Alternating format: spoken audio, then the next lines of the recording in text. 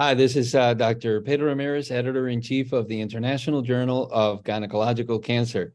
And today I have the great pleasure of interviewing Dr. Tadaaki Nishikawa, who is from the Department of Medical Oncology at the National Cancer Center Hospital in Tokyo, Japan. Yeah. The topic of this podcast is going to be a recent publication in the Journal of Clinical Oncology, and the title is Trastuzumab, deruxtecan for human epidermal growth factor receptor 2 expressing advanced or recurrent uterine carcinosarcoma, the STATICE trial.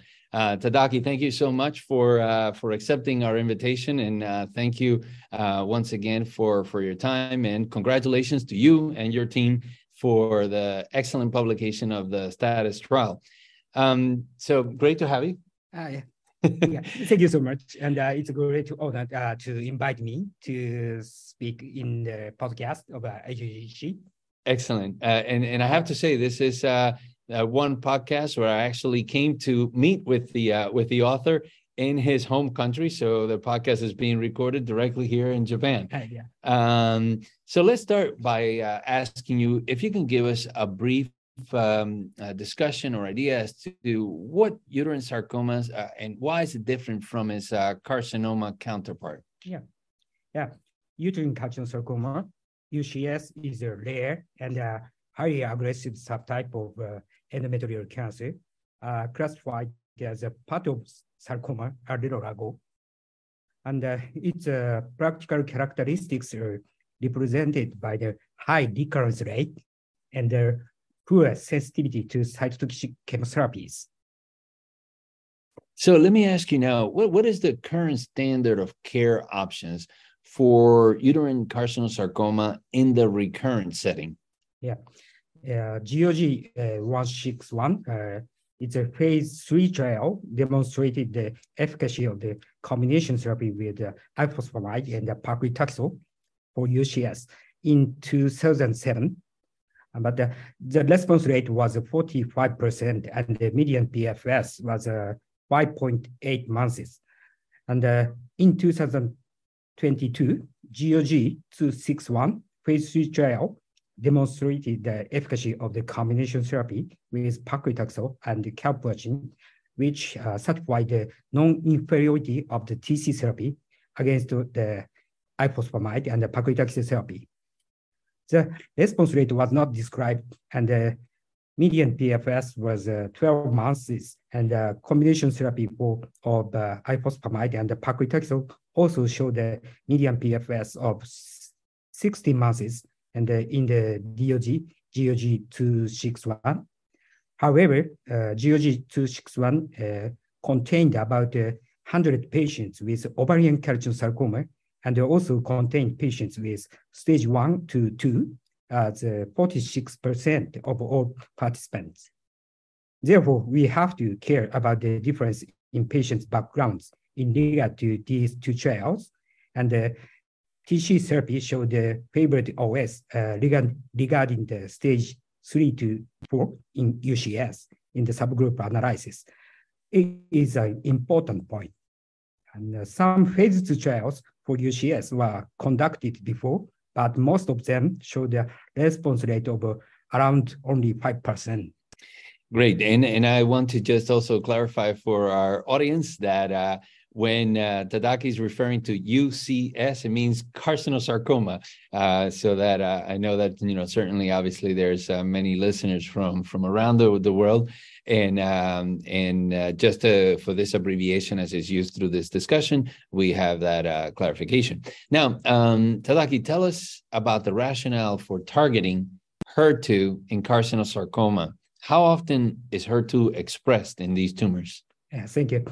I just kept searching for the molecular target for uterine carcinosarcoma because the development of new treatment for UCS is very difficult due to its rarity and malignancy. Some previous studies reported that HER2 expressed in UCS about 5 to 50%, 5 to 55% regarding to 2+ or 3+. And one of these studies reported that the frequency of HER2 expression 2+ or 3+ was 55%. Furthermore, this study was reported by National Cancer Center in 2003.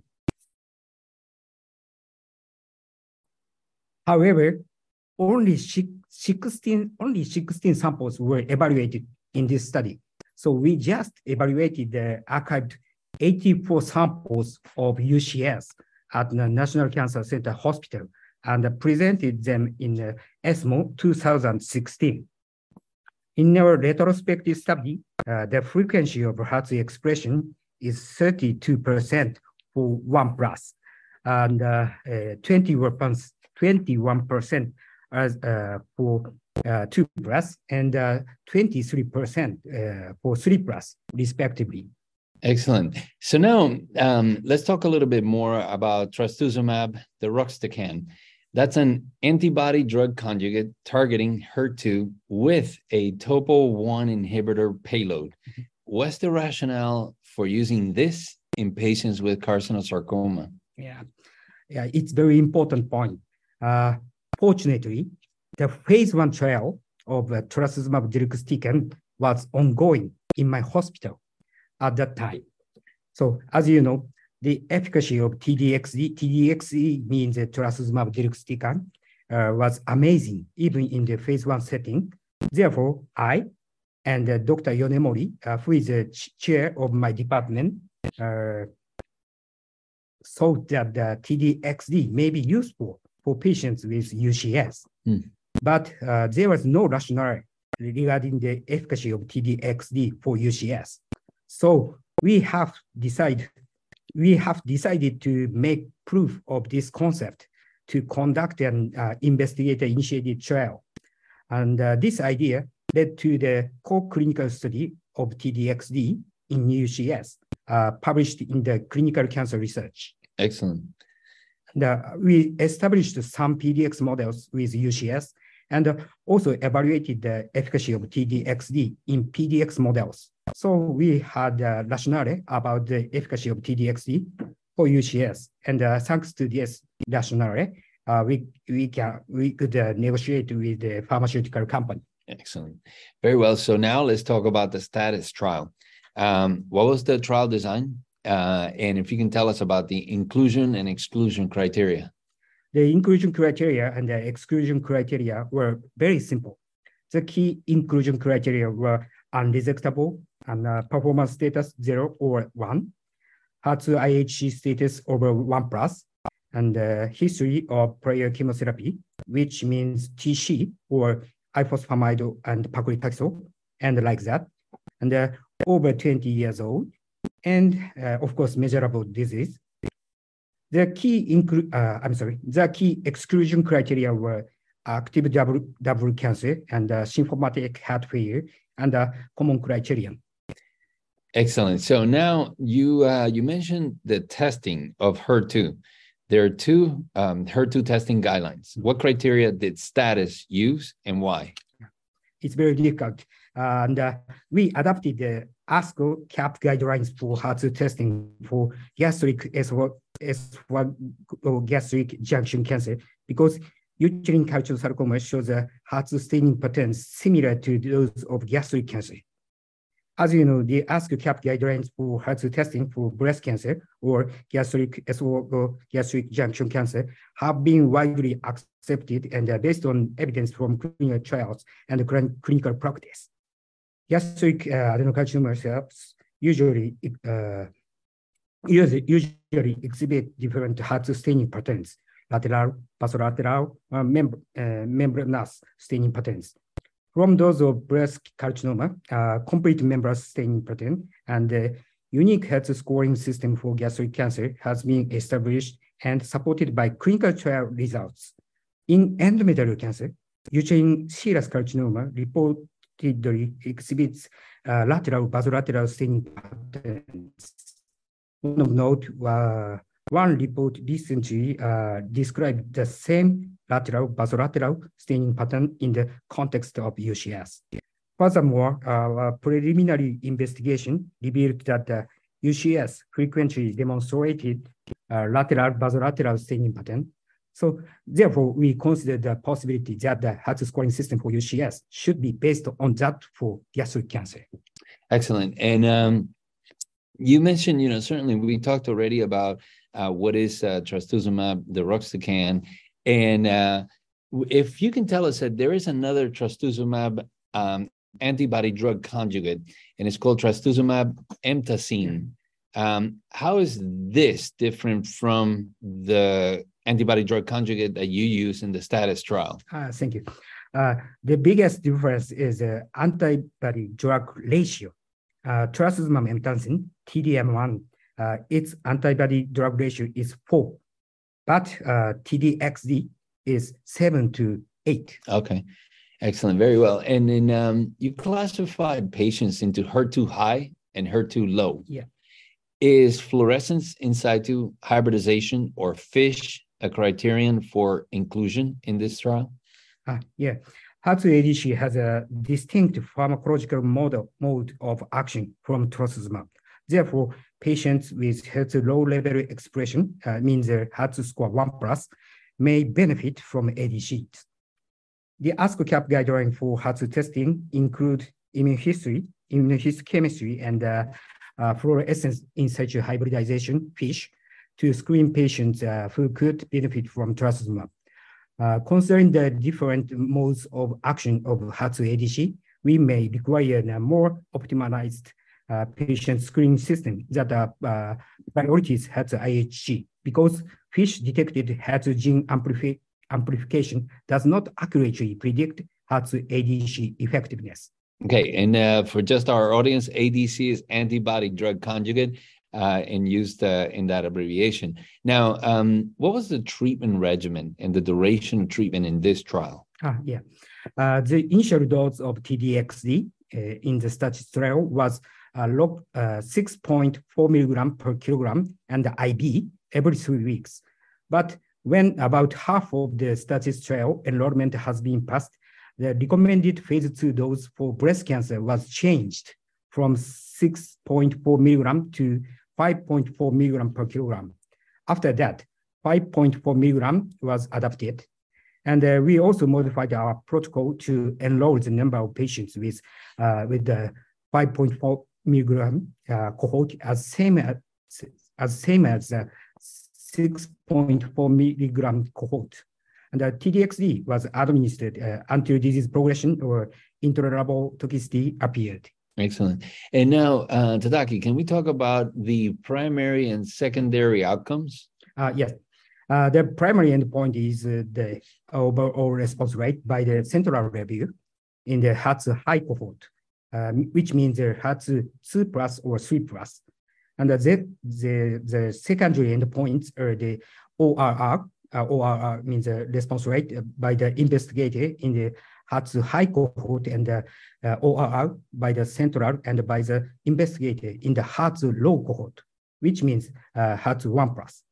And the PFS, OS, and safety are also included in the secondary endpoints. Very well. So now let's talk about the results of the STATICE trial.